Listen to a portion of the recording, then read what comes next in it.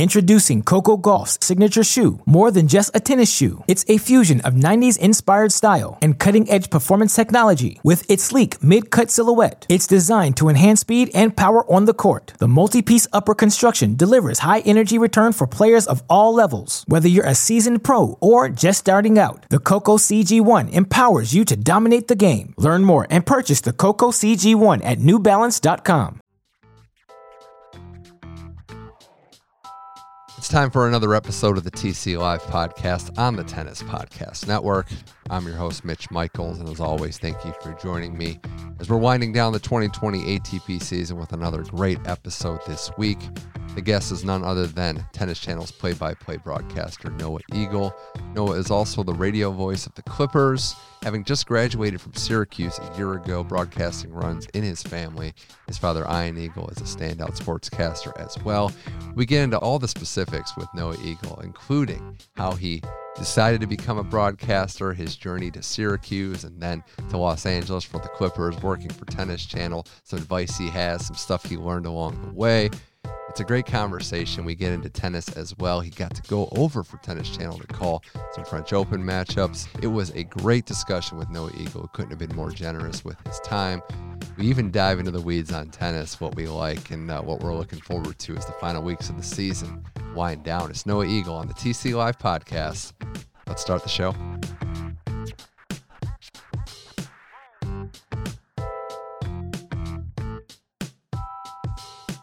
All right, it's the TC Live podcast. This week, we're getting up for Halloween. Still some tennis time left in the season. Our guest this week, none other than our play-by-play man, as well as the LA Clippers radio play-by-play man, Noah Eagle. Noah, thanks for joining the show. Mitch, thanks for having me on, man. I'm excited. I'm looking forward. First of all, I was hoping for the Halloween episode you'd be dressed up. Yeah. I'm disappointed. It's Friday. If it was Saturday and, if the actual holiday was on Friday, maybe. But I also don't know what the dress code is around here officially, being here for 5 years. I want to get to a lot with your backstory as well as the tennis season. But we're going to start with something because we got to keep people on their toes here and honest. Something I noticed on the show earlier this week, I think it was yesterday, actually. There's tennis in Vienna, but there's also tennis in Kazakhstan. And let's see. This is what I found. Americans in action in Nur-Sultan, Kazakhstan. Mackie McDonald with a very nice win over Alexander Bublik in the first round, straight sets. So do we have a response to that, or is that just the of course low-hanging we have fruit a of the response. week? Of course we have a response. Borat 2 just came out, so It's very topical right now. I tried to very, swiftly get it in, and clearly, Mitch, nothing gets past you. So you're like a brick wall. You're just going to deflect it right back, which I appreciate. My whole goal, because you've seen me, you know me, and you've seen kind of what I do. My whole goal with broadcasting in general is how can I weave in and out things that I enjoy, and that's movies, television, other sports, etc.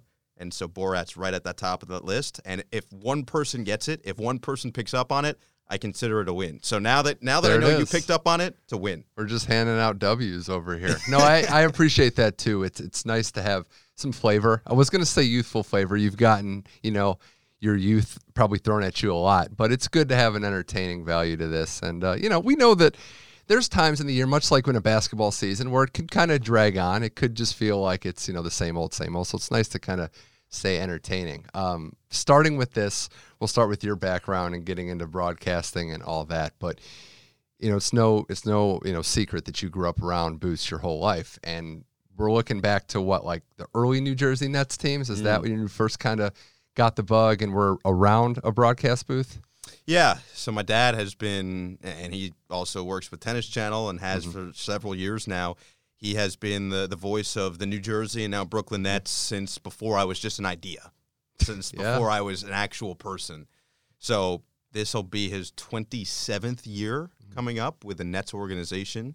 And so for me, I was born into that, and I fell in love with basketball probably first. And basketball has always been a huge love of mine, and my dad is a big reason for that, because I could see every day, I'd wake up and I'd see him working, or I'd see him on TV or hear him on the radio, and I saw and felt how much joy that gave him.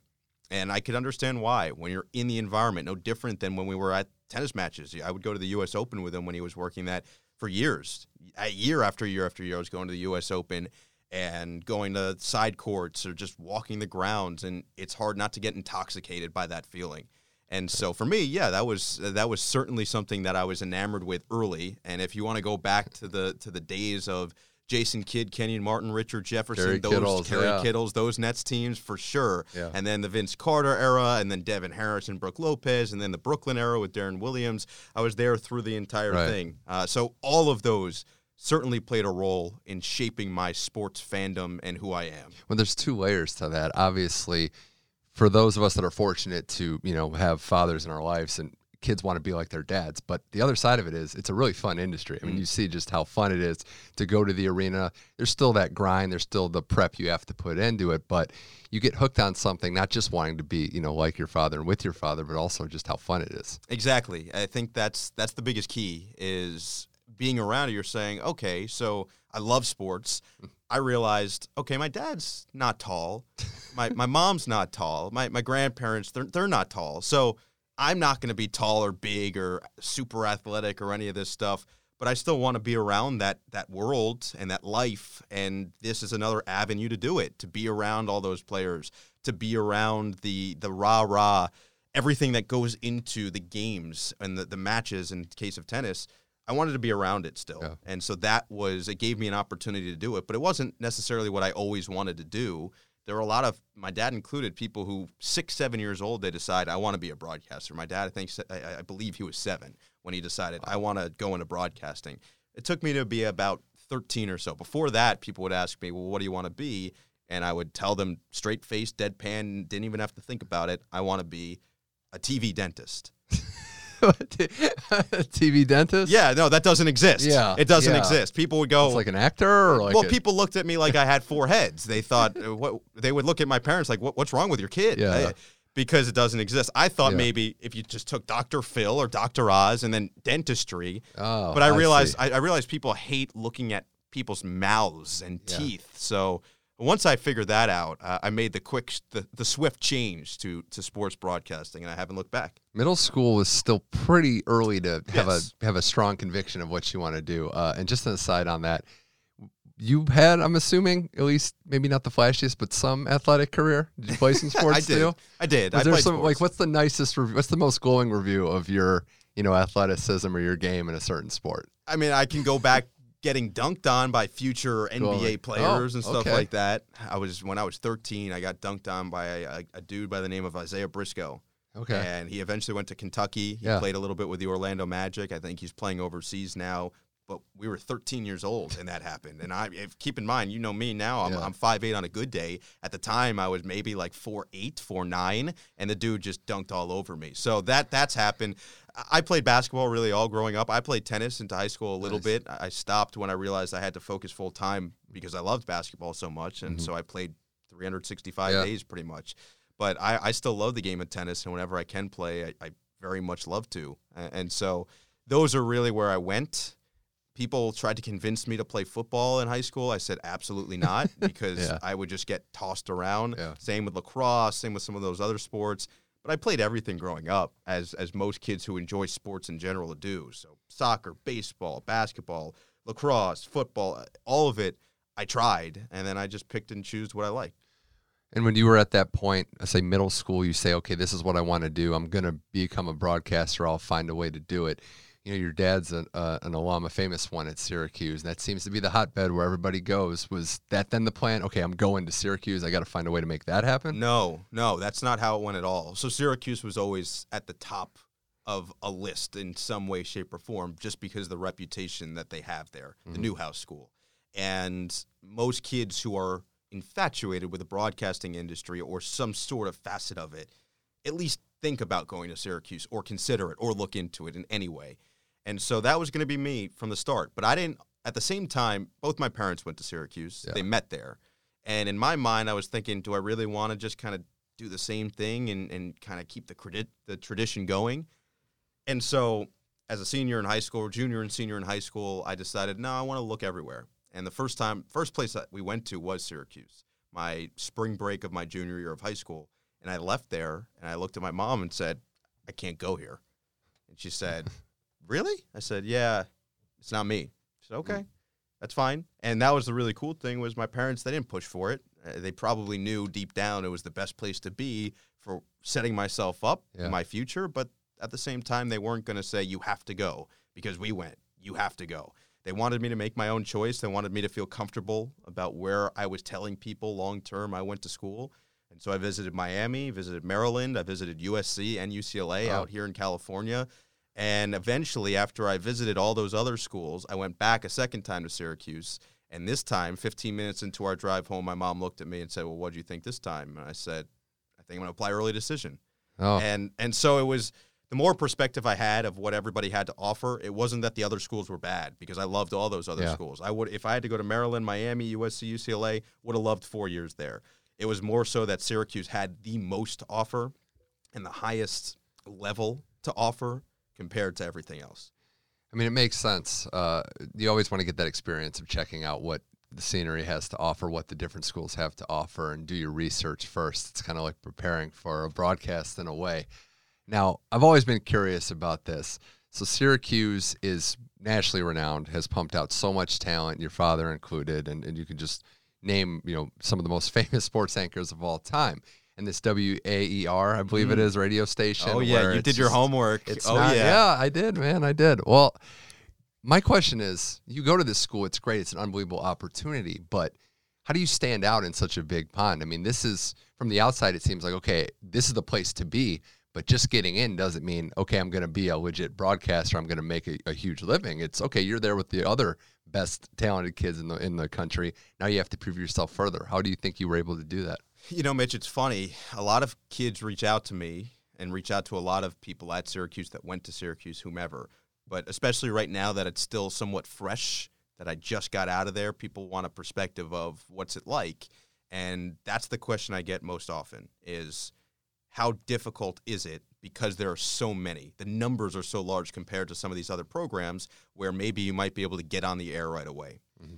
The thing about Syracuse, there are a couple aspects that make it really awesome. The first one is exactly that. When you have so many people there and they're all extremely dedicated and they're all extremely focused to a certain extent. When I was in college, I was still in college. I was still making sure that I was enjoying my college experience. That was important to me. And I tell everybody that should be important to them too, because you only get 4 years there in theory. You only get 4 years in college. So make sure you're a college student first and then doing this stuff second. But maintaining your focus in this stuff, the broadcasting, the radio, the TV, all of it, your classes. With that, with all those numbers comes competition. With that competition, you're pushing yourself to be the very best that you can be because you know that the person next to you is doing the exact same thing. If you don't come with your best foot forward every time you're on the air, then the next person is, and they can take your spot as a result. So it pushes you constantly to say, I need to be better, I need to be better, I need to be better. And that's a good thing because you're pushing yourself now. So that's one. The other thing that it does is a lot of these other programs that might not have the same numbers, you can probably get on the air at their biggest station as a freshman right away, and you can start getting reps, which is great. What Syracuse does is in WAER in particular, WAER with the rich history and with the numbers, it gives priority to those who have put in the work. So juniors and seniors are the ones who are doing the majority of the on-air work, which means as a freshman and sophomore, you're observing, you're watching, you're learning how to run positions behind the scenes. Before I did anything on the air, I had to be producing, I had to engineer, I had to cut highlights. Well-rounded, Right, and so they're teaching you how to do all of these positions because you're not necessarily going to enter the workforce and get exactly what you expect to get right away. You need to be able to do everything. You need to be a Swiss Army knife, and that's what Syracuse does prepare you to do.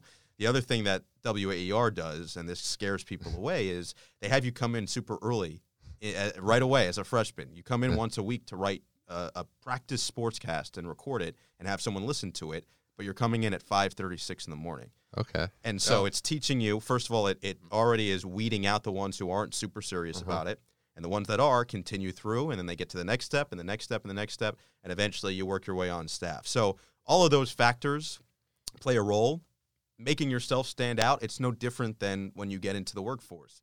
Think about how many people do this job, want to be doing this job. Right. You need to find ways to... So you played the little Borat clip earlier. If that's going to separate me, great. I'm going to do that. I'm going to try to be memorable in some way like that. I think that's a really good thing about Syracuse is it teaches you, okay, how can I think outside the box so that someone says, okay, this guy's different than this guy, or this girl's different than this girl, or guy, or girl, or whatever it might be. Yeah. That, to me, is very important. I think it also shows that you make it through everything that you did. You're well-rounded. You're also going to come out of Syracuse, maybe not with the number of reps someone had at a smaller school to get on the air first, but you're going to come out more polished. And you're probably going to have the chance. I think you guys got to travel a lot too and do some non-Syracuse stuff as well. I mean, those opportunities there that are obviously earned, you're going to get that chance, and you're going to have people teaching you, coaches, people in your corner with connections like Syracuse. That could be great. The other thing too, and you didn't touch on it, but I'm just assuming, like, there is that added pressure of, okay, my dad went here. He has a photo of himself that I walk by every day. So, just doing enough isn't going to be good enough. I have to go above and beyond to make sure there's no doubt that it's just, I'm not resting on any laurels or anything. I think I probably put almost too much pressure on myself initially for that. When I first got to Syracuse, and I've told this before, but when I first got there, my first 2 years, 2+ years even, I did not attach my last name introducing myself to people. They would say, hey, I'm blah, blah, blah. I'd say I'm Noah. And I would leave it at that. Mm-hmm. And I thought people would mostly figure it out, but you'd be surprised how many people didn't. And then eventually found out, and they're like, why wouldn't you just say it? I'm like, yeah, because I'm more than just that. Yeah. In my head, that's what I thought. And then I realized I can't shy away from it. I can't turn away from it. I need to be proud of it because my dad's a really good person. He's a really good broadcaster. He's worked incredibly hard to get to where he is and to provide for me and help me along this path. And so for me, I said, okay, I'm just going to embrace it and let the work do the talking. So that was the mentality that shifted about my junior year in college. So the first 2+ years, I just wanted to make me. I wanted it to be Noah, not Noah Eagle. And that's when I made the conscious effort. But I'd say the pressure I put on myself was, and I don't know if this is necessarily true, but in the moment I'm thinking, okay, because of my last name, because of the preconceived notions people probably will have about anything that I might get, any opportunities I might get, I almost need to work twice as hard to prove them wrong. It's not necessarily true, but it forced me to work really hard, which was probably a good thing at the time. And I made sure that I was buttoned up in every possible category going into an assignment. Right. And I continue that work ethic now, and I continue that mentality to a certain extent now, but I know that, okay, it's not that I have to work twice as hard. I just have to go out and do a good job. And if I continue to do a good job, then eventually it's going to be less, oh, well, he's there because he's Iron Eagle's son, and more, okay, yeah, he belongs. Yeah. And that's really the point that I'm trying to get to long term. Yeah, it's almost like the coach's son metaphor. Like, if they play well, no one cares. Why is he out here? If he's doing his job and everybody likes the contributions there. How cool was that first moment, though, when you and your dad crossed paths? I think it was a Syracuse game. You were covering it for the station. He was covering it nationally, getting some camera time together. Yeah, it was a whirlwind of a weekend. So it was Syracuse-Miami, February of 2018. And I had gone – the way it works at WAER is there's a new sports director every year, and they're a senior. And so I was a junior at the time, and I went to our sports director that year. There's a guy by the name of Sean Salisbury, one of my close friends, and I said, hey, my dad got this assignment. Is it possible for me to go? Because most of the time, juniors, especially in conference games, they don't travel like that. I said, this might never happen again. This could be a once-in-a-lifetime opportunity. He said, yeah, let's make it happen, which was awesome. Nice. He didn't have to do that. And I would have understood if they said no. I would have gotten it. But it was really cool of the station to say, yeah, let's do it. Let's get it done. So I get to go, and I prepare a ton for the game. I get ready. And I didn't know what was going to happen. I just thought I was going to go and show up and do the game. And when I got there, my dad said, hey, CBS mentioned that they might want you to interview me. I said, really? Okay. He said, yeah, they haven't said anything necessarily about it. They just mentioned it in conversation, so I don't know. I said, okay. So we show up to the game the next morning, and I'm walking around saying hello to people that I've met over the years that my dad works with, and I just know from being with him. And eventually they said, hey, you cool to do this interview? I said, yeah, okay. They said, okay, cool, sit down. I'm like, oh, right now? They go, yeah, right now. I go, okay, well, what do you want me to ask them? They go, yeah, whatever you want. I go, okay, how long do you want it to be? 5 minutes or so. I go, okay. And then a minute later, my dad sits down next to me. 60 seconds. They gave me a microphone. They said, go. I go, what? I'm a junior in college. I've never done any of this stuff before. And they just said, go. And so I just went, and it was really awesome because it ended up blowing up, that clip in particular. Yeah. It got a ton of views, a ton of clicks. CBS posted it on their Twitter and Facebook and all that stuff. And everybody was like, oh, my God, this is awesome. This had to have been super planned. It wasn't. It was literally no different than a conversation that we would normally have sitting down at a dinner table. And that's what made it cool, I think. Right. And you got to think, like, every broadcaster probably has that moment where it's like, oh, here the lights are on. This the first time. To have it with your dad had to be as smooth and easy as that situation could possibly be. It definitely helped. Yeah. It definitely helped that I had somebody there. And I watch it back now and I say, man, it was good for the time. But it's the same that I listen back or watch back something from a week ago and I say, man, I'm better now than I was then. And that's still my goal. Yeah. And that's going into, because I know you mentioned that I do the Clippers, and I'm sure we'll get to that at some point. But doing that this year, my goal going in was, okay, I want game 1 not to be as good as game 50. And I want game 60 to be way better than game 50. It's no different than when I'm on Tennis Channel as well. I say I want show 1 versus show 10. There should be a clear gap. Or match 1 versus match 10. There should be a clear gap.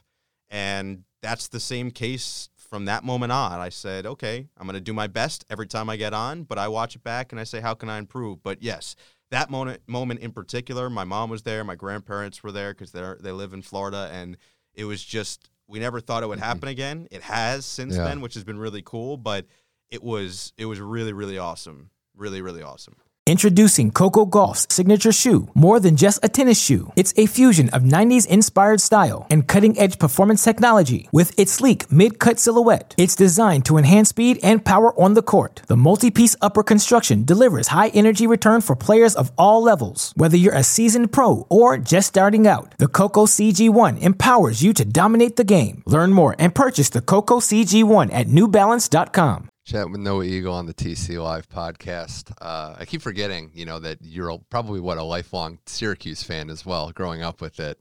And how old would you have been, just on the side, when Carmelo made that run, like 4 or 5 years old? No, so it was 2003, but it was March of 2003, which means I was 5 turning 6. Do you remember that at all? Do you have Wait, no, memories my math is off. You see, I stopped doing math now. This is what happened. 6 turning 7. Okay. Yeah. A little bit. I just remember the excitement from my parents. I don't remember actually physically watching it. I try not to admit this all too much, but Syracuse was always I was a huge Syracuse guy all through my childhood and high school. But before they got to the ACC, I also liked watching Duke a lot growing up.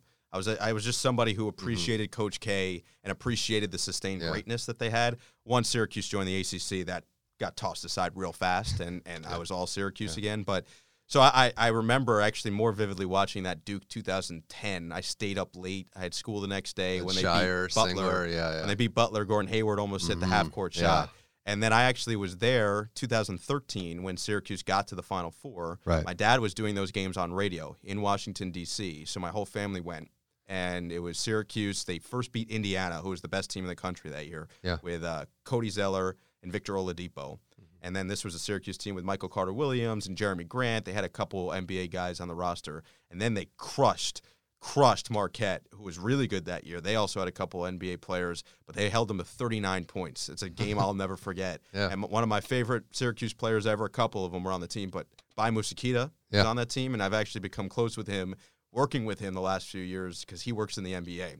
So it's all cool to see these things come full circle, people you kind of looked up to. So it's been awesome. Well, I brought up Syracuse because I believe I read somewhere that you credit how brutal some of those press conferences could be with Coach Boeheim for sharpening your skills as an interviewer and as a broadcaster. Yes, big time, because very rarely would I actually ask Jim questions, but there were times I had one-on-ones with him a few times, and he was really great to me. I was very lucky. He knew my dad, so that helped, but I think my work over time started to speak for it as well. He was great with me, and that helped me. But no matter how much he likes a person, no matter how much he's comfortable with a person, you better ask a good question because he'll crush you otherwise. That's just his MO. And You've probably seen a few of those. Oh, I have. And some of those maybe not safe for work. So we might have to go outside of the podcast to get some of those stories in. But I've seen quite a few where it just feels like there's a dead body in the press conference room. And you don't want to be that. You don't want to be the person that just everybody's eyes point to after you ask a stupid question. So, yes, if you're going to ask something to Jim Boeheim, it better be very specific. It better be smart. And by the way, I appreciate that from him. I do, because think about how many times you hear the same old question of, what went wrong? What this? Talk about this. Talk about this. Yeah. He doesn't stand for that. Yeah. And he knows that this is the #1 journalism school, quote unquote, in the country. It's arguing, depending on their rankings, whatever. It's up there. It's one of the top journalism schools in the country. So in his mind, he believes that he is sharpening the skills of those journalists, and I guarantee you that the majority of them would say the same. Just as a little comparison, I was at St. Louis University with the late, great Rick Majerus there. Oh, yeah. So I know what a dead body looks like. Rick Majerus, who is Doc Rivers, who was our coach this past year, he was his coach in college at Marquette. And actually gave him the name Doc, which is always a good story. It is. Those were fun press conferences, but again, you gotta come prepared when you're dealing with legends like that. For sure. So your senior year in college, we will get to the Clippers situation now. Were you actively looking for any job at the point that the Clippers came on your radar, or it just sort of meant to be, it looks like? Yeah, my mentality going into senior year and through senior year was I'm not going to worry about it until I was thinking late March, early April. That was my benchmark almost of, okay, once that time rolls around, I'll start to look. Because my thought process was similar to what I said earlier. You only get so much time in college. You only get senior year once. So instead of having my mind wrapped around what am I going to do after this year all year, and I knew a lot of people that were like that, and it just completely stressed them out, I said, I'll push it, and I'll figure it out as I go.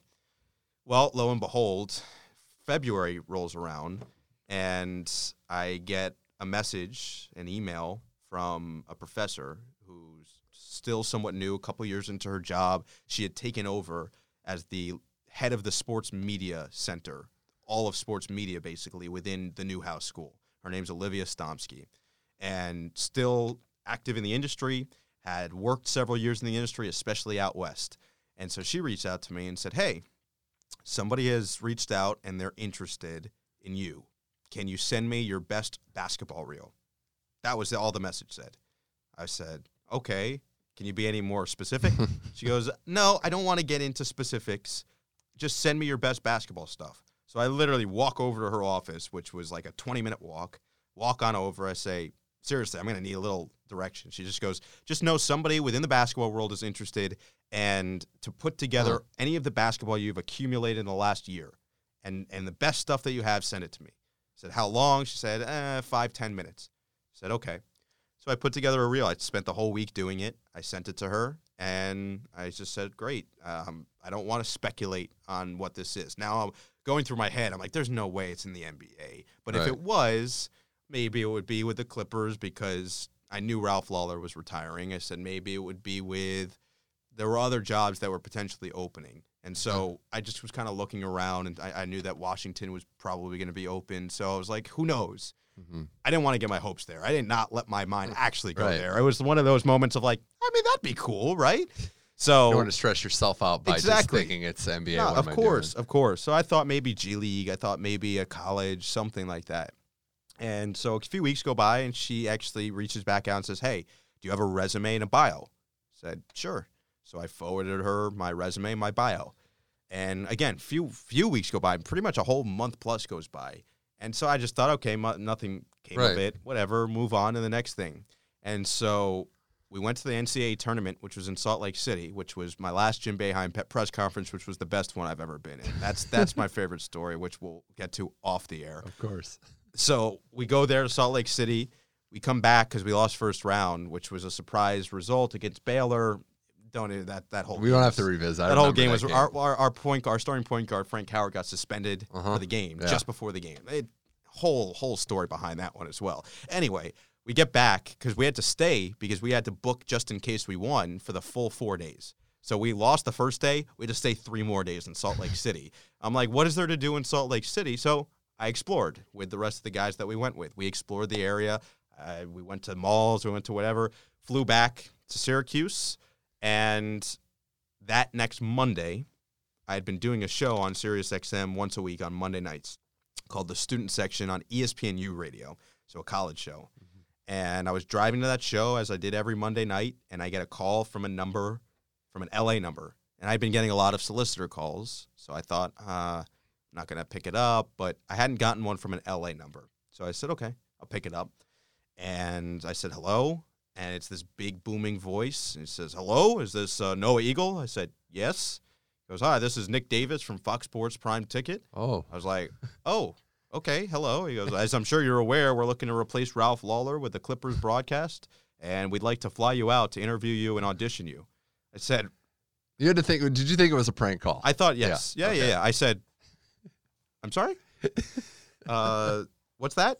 He goes, we're looking to interview you and audition. I said, you have the right person? Noah Eagle? Noah Eagle. And he said, yes, Noah Eagle. I said, okay. He said, is there someone we can reach out to? I said, yeah, reach out to my agent. They'll deal with it. I'd signed up with an agent recently. So they reach out. They coordinate it. The next week, I'm flying out to L.A., and I interviewed with the Clippers brass, and I auditioned. I did a third quarter with Corey Maggette from a studio downtown L.A., and keep in mind, I'm still in school, so I had to take a red eye back to get back in time. But the really good thing for me, I lucked out timing-wise. I got to L.A., and that night that I got there, I flew in night before. That night, the Clippers were playing Game 5 of their first-round series against the Warriors, in which they won in Staples Center. So now I'm going into this interview. Yeah. I'm going into this interview, and I'm thinking, oh man, they're going to be feeling good tomorrow. And they were That's feeling true. I didn't even think about that. They were feeling good that day. There. Oh, yeah. Completely different. If they lose the series that day, maybe they walk in thinking like, oh, season's over. But now, now they're thinking, man, we extended the series against the big bad Warriors. Look at this. This is amazing. And so I just luck out to be that day. And so we interview with them, audition with Corey, take the red eye back to get back for classes. That next few days, then I got there, my agent reaches out and says, hey, Steve Ballmer wants to meet you, which is the owner of the team. Oh, yeah. And I said, okay, where? He said, Seattle. I said, okay, so I have to fly. So I said, when? He said, this coming week. So, again, literally 1 week apart, I flew to Seattle, did the interview with Steve for about an hour and a half, and then took another red eye back to get back for classes and whatnot. An hour and a half meeting with Ballmer. I'm sure you know that when just saying that out loud, what the assumption is, it's like it's going to be intense. There's going to be a lot of energy. You might be a little Wolf of Wall Street like. How did it go? And how do you, I guess, did the time just seem to fly by? Was it just a free-flowing conversation? It was. It was a back and forth. It was much less an interview, more so a discussion, because he asked me a ton of questions that he was more so genuinely interested in the answers. So I get there. Steve, for those who don't know, is one of the richest men in the world. He is by far the richest owner in sports.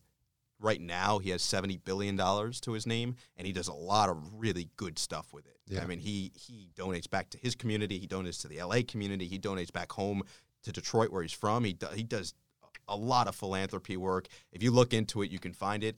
I know it sounds like I'm kissing you-know-what of my boss, but it's true. What I learned when I got to Steve was everything you see on TV is exactly who he is.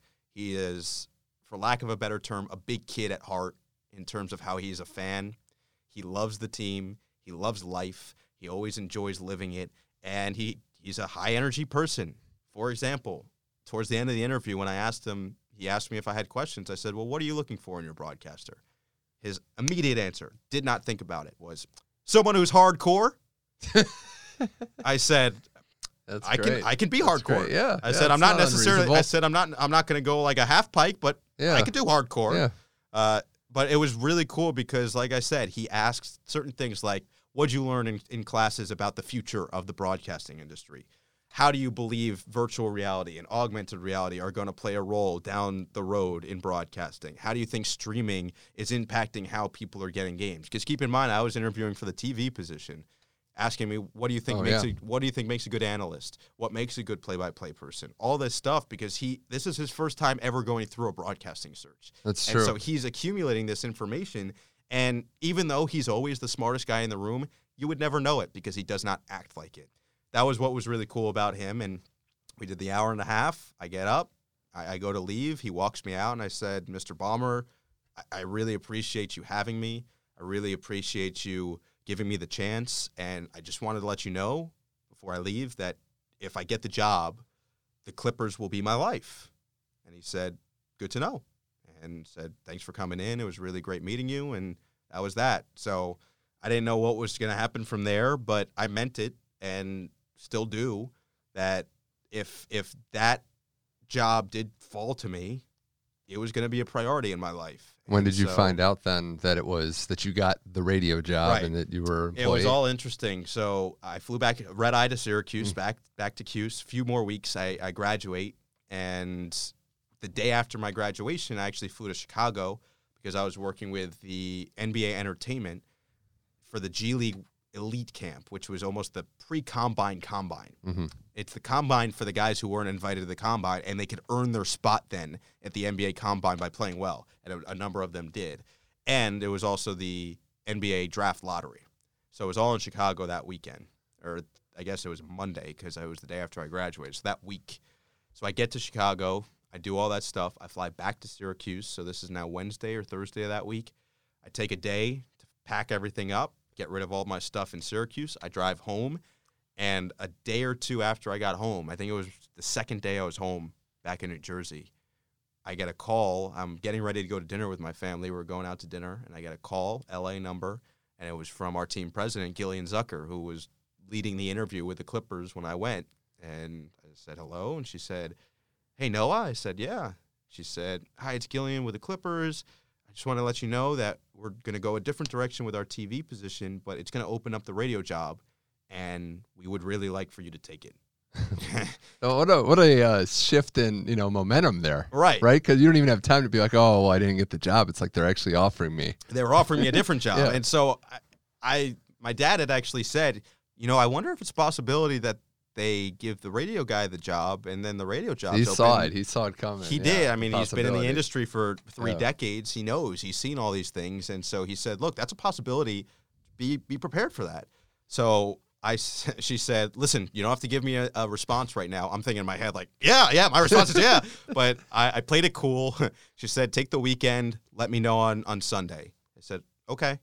So I hung up, and the gif from Seinfeld when Elaine comes back from vacation and they're all going dancing nuts in the room. Yeah, I think that was how my family reacted right after the call, right after I hung up. We all just danced upstairs and then we went to dinner. Wow, that's an impressive story of sticking with it. And then the cherry on top is that you get to celebrate with everybody. It was awesome. Yeah, it was a really good moment. This episode is brought to you by Shopify. Whether you're selling a little or a lot, Shopify helps you do your thing, however you cha-ching. From the launch your online shop stage, all the way to the we just hit 1 million orders stage. No matter what stage you're in, Shopify's there to help you grow. Sign up for a $1 per month trial period at shopify.com/special offer, all lowercase. That's shopify.com/special offer. So I took you out to Los Angeles, Noah Eagle on the TC Live podcast, and this is where we're going to tie it into how you came onto our radar. 2020, all this crazy stuff has happened with the pandemic, but when exactly did you start at Tennis Channel, and how did that kind of come to be? Because I just remember kind of seeing you around like, oh, we have a new broadcast. Oh, yeah, it's the Clippers radio guy, Noah Eagle. Yeah. What happened was it's funny, and a lot of credit to Ross Schneiderman. And Ross, who calls a lot of shots here, he, crazy enough, offered me the job with Tennis Channel as almost a flyer because he didn't think I think, and I'd have to talk to him to be exactly sure, but I'm pretty sure was his thought process. His offer was, hey, we'd love to have you as somebody who we can fly you in from time to time. He didn't know that I was talking with the Clippers. Oh, this was before that. That's news to me as well. This was before I knew I got the Clipper job. He had emailed me like a day or two before. And so I get the Clipper job, and now I realize, okay, well, TC's in LA too. And the really cool thing about the Clippers, and I'm super, super thankful to them for this, is they told me when they offered me the job, we want to give you a non-exclusive deal, which means that you, as long as we're your priority, the Clippers, you can go do some other stuff, go do the other work, and we're going to encourage that you do that. I said, that's really, really nice of you to do, because I don't have to do that. So once I got the green light from that, and I took the Clipper job, then it was a no-brainer to sign on with TC. As mentioned, I was a pretty good tennis fan growing up, especially during the David Ferrer years. So that was your guy. I was wondering. Guy. I mean, I knew that your dad's called Action here, and you mentioned going to U.S. Opens as a kid. Yeah. So there had to be a love of tennis and Ferrer. Okay. Ferrer was my guy. The first option. I had a couple. I had 3, I would say, in particular. Okay. Ferrer was, outside the big 3, because I loved Rafa. I was always a Rafa guy growing up and still love watching him play. But outside those big 3, Ferrer, because I'm vertically challenged, as is he, which is why I always like Schwartzman too. But Ferrer, Monfils, I saw him early in his career, maybe 2005 or 2006 at the U.S. Open. This was just as he was rising into the ranks, just as he got into the top 20, and I fell in love with his game. Hard not to. The other one is somebody I feel like people, the non-tennis fan, like a casual tennis fan, wouldn't remember. Alex Delgapala. Oh.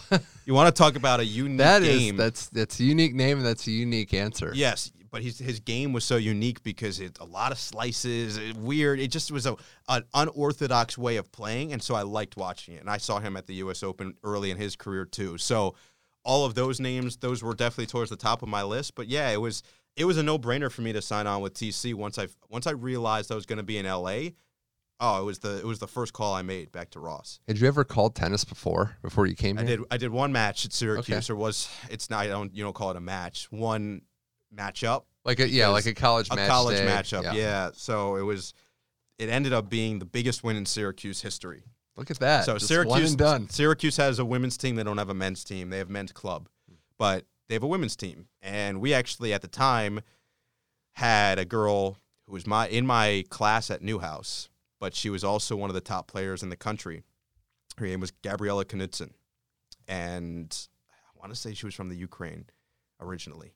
But anyway, she was at Syracuse with us, and I knew her from classes and everything, and she was our top singles player, top doubles player. She ended up being the number 1 doubles player in the country, I think her senior year.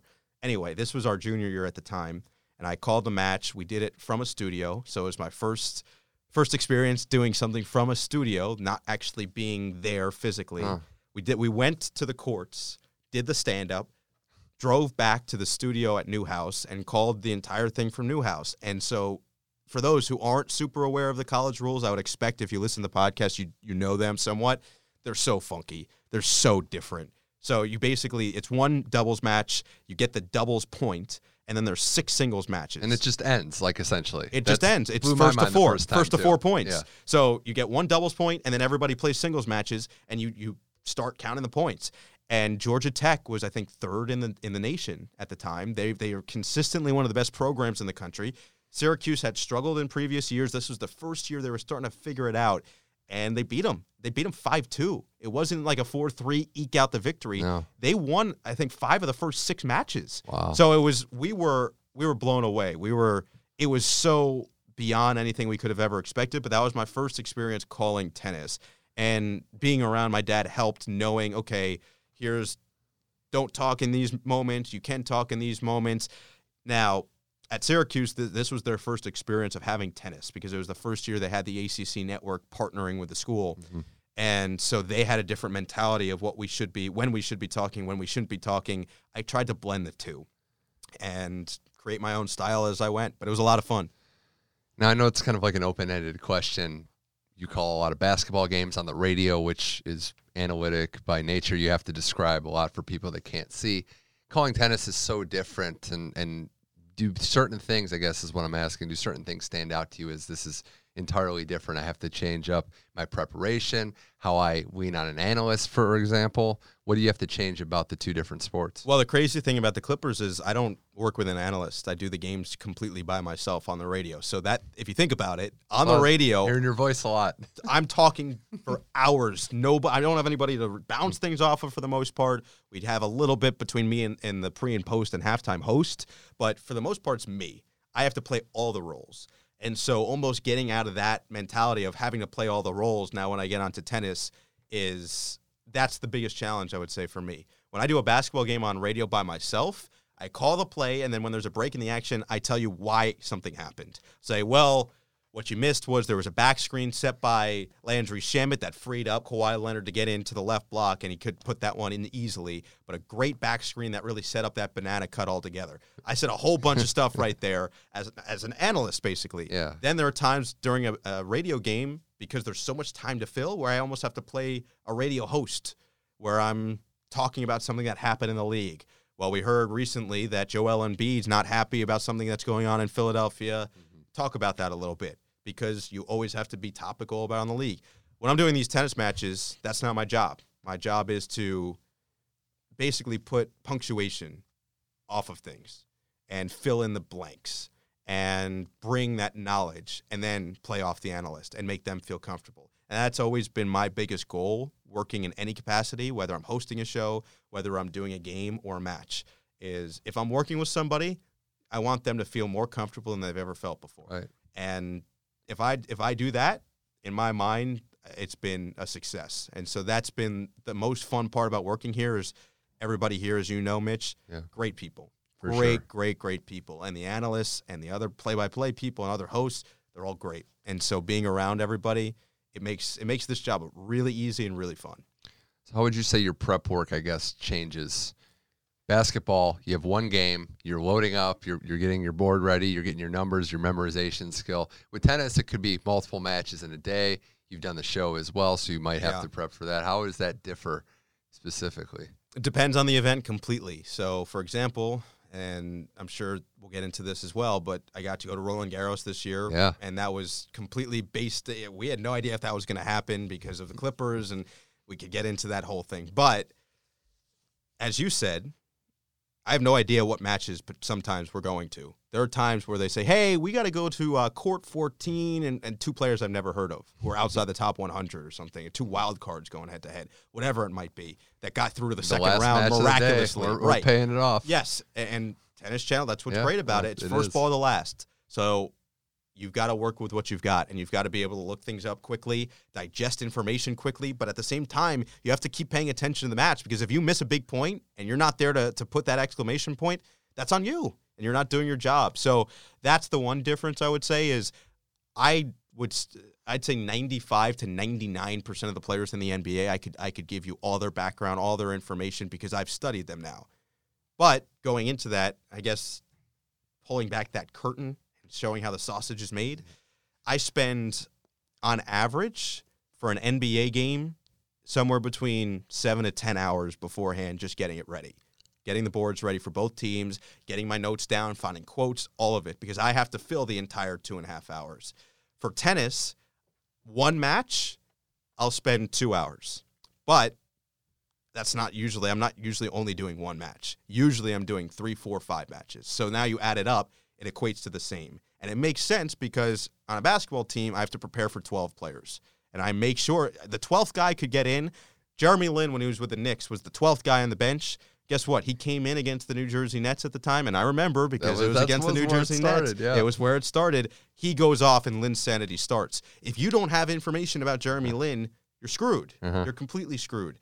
Same thing here. If I don't have deep information, if this goes 5 sets, and I do a full 5 sets, Dominic Thiem and Diego Schwartzman, probably not a great example because they're well-known commodities, but that went over 5 hours. So you better have deep information that you can go to at any given time.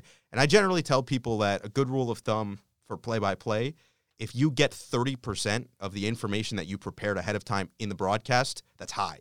That's generally high. Yeah, because you don't want to force it in.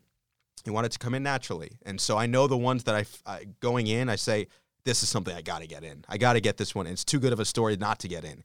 Then there are other ones that say, you know what? I'm going to save this just in case. And sometimes when I'm doing these tournaments that I know, okay, maybe I'm going to see this person again, I purposefully save information now for the next time I have their match to know, all right, if I have Zverev here, he's probably going to keep advancing. Let me hold this. Or if I see a match is going one direction and one of the players is going to bow out, I say, okay, well, I can unpack more on this player now. So it's a give and take. It's all a balance, but it's a little bit different as you go just because of the nature of it. I just laugh thinking that the big three have basically been the big three your whole life. So yes, there's been a lot of, I guess, match repetition with that. But, no, it's true. I mean, like, Nadal plays in a full season, not counting this year. You know, if he plays 50, 60 matches, there's a lot of people calling Nadal matches. There's a lot of the same points being made. So it's challenging to have your prep work done for newer players, but you want to find that new bit of info that, dig deep a little bit, it's harder. It is, and that's where, when I'm sure when I say it takes 7 to 10 hours for a basketball game,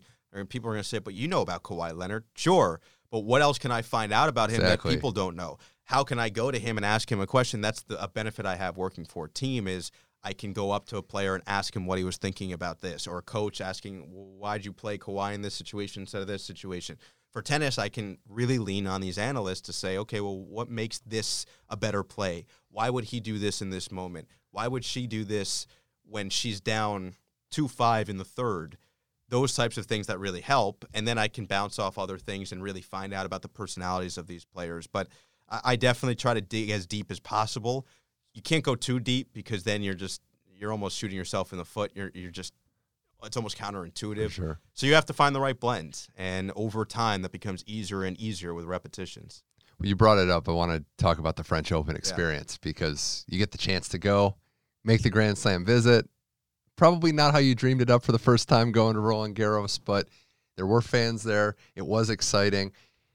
I don't know if you'd ever gone before when your dad had been calling it, but it seemed very eerie. And the other thing that stood out was just night tennis at Roland Garros, which is bizarre to see. Crazy, right?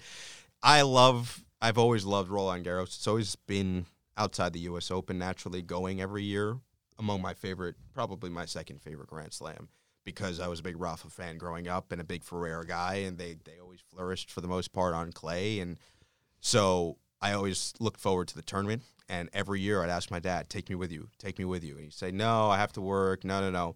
So fast forward to last year, after I graduated college, my mom and sister were going. They bought my plane ticket. I was going to go for the first time.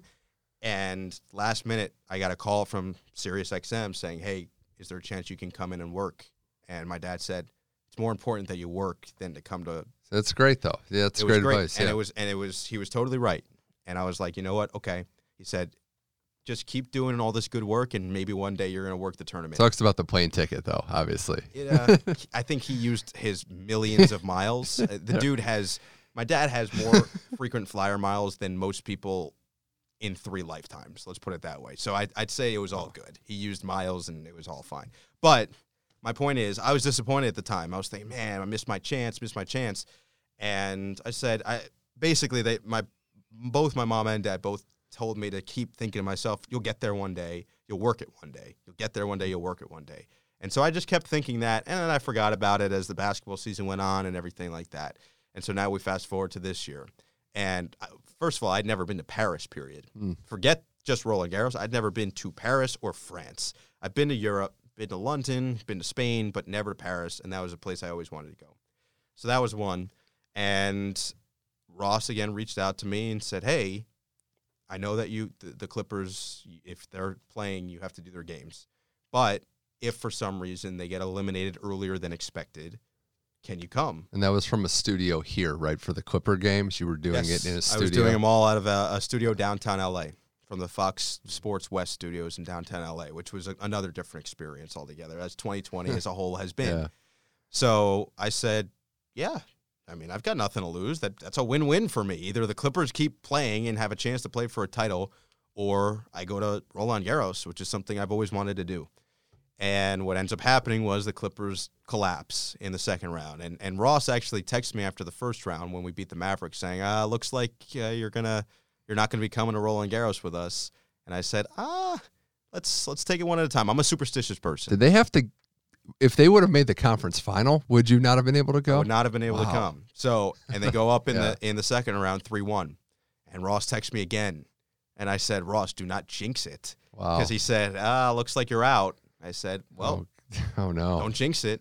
Sure enough, it's jinxed. And he was not the only one who texted me. Do you know, there were so many people that texted me saying, wow, this is incredible history. I'm like, no, don't. They don't know how the sports gods work. Yeah, don't do that. Don't do that.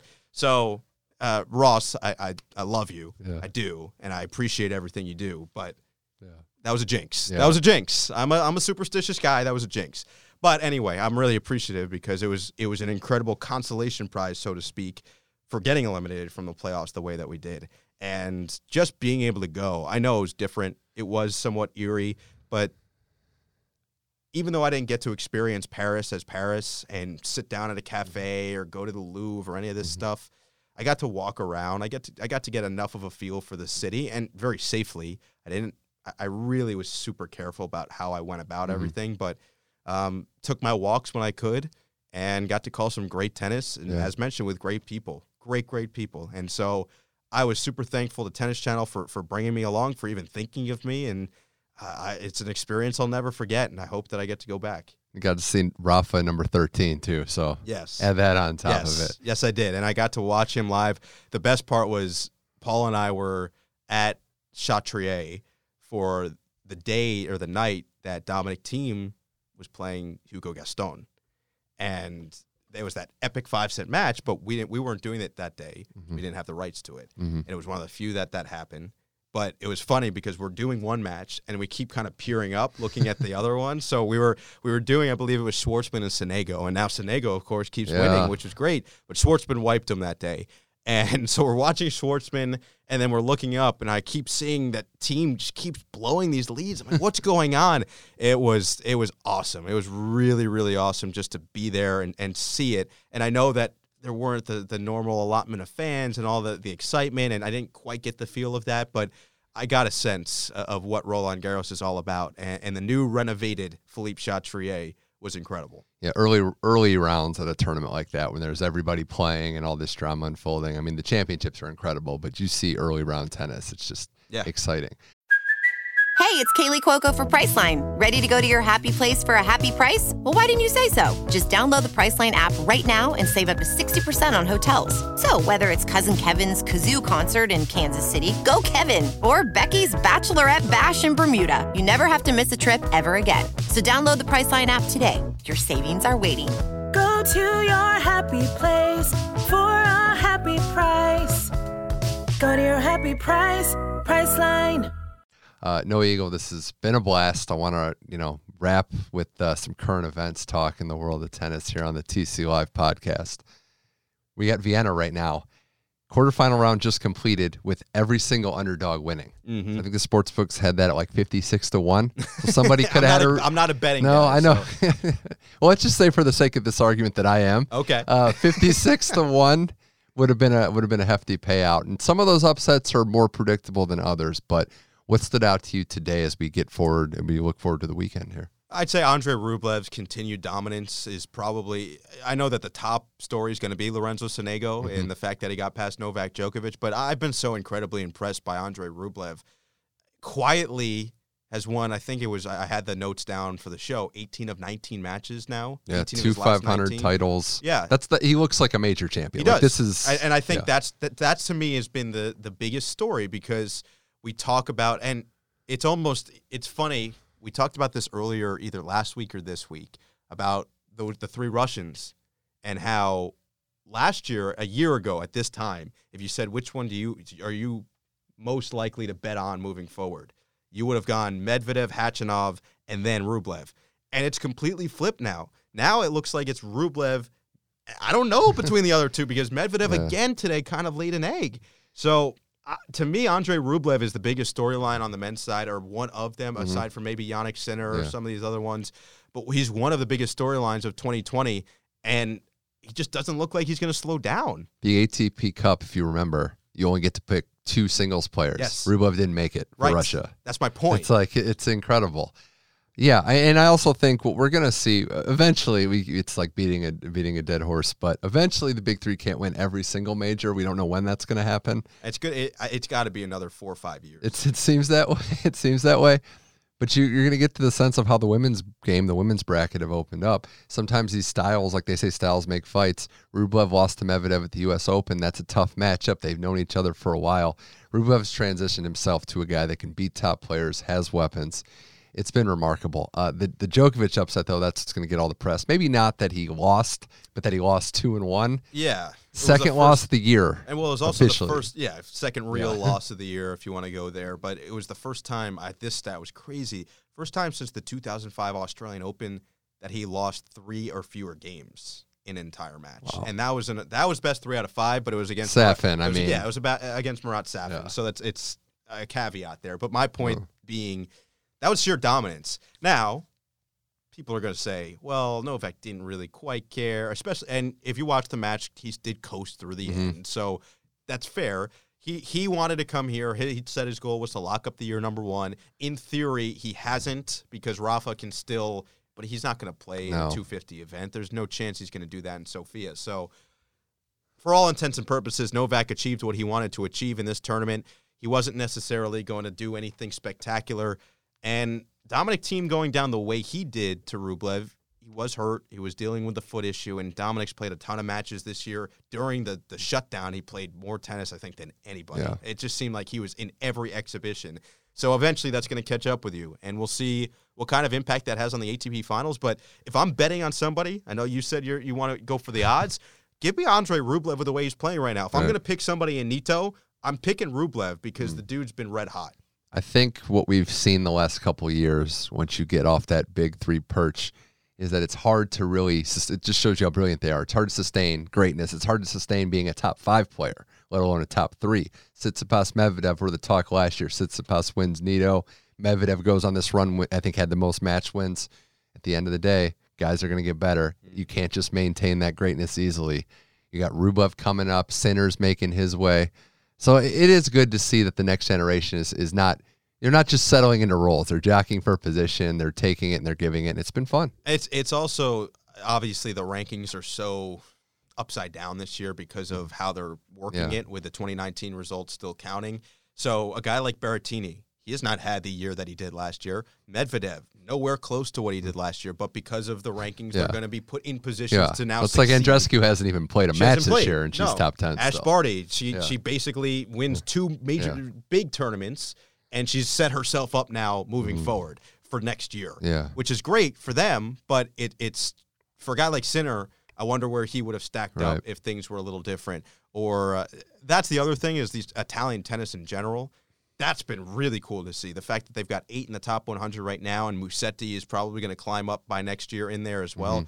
That's been really, really impressive. And I became a Jannik Sinner fanboy because we did, I want to say it was it's not the first exhibitions. That was Adria Tour, which we won't get into. Right. It was the second set of exhibitions I did here this year was July. So it was just before the tour was coming back. Yeah. And it was in Berlin.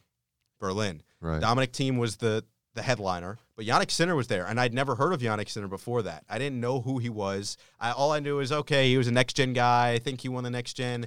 So I did my research because I had his match right off the bat, and he ended up losing that match, I want to say.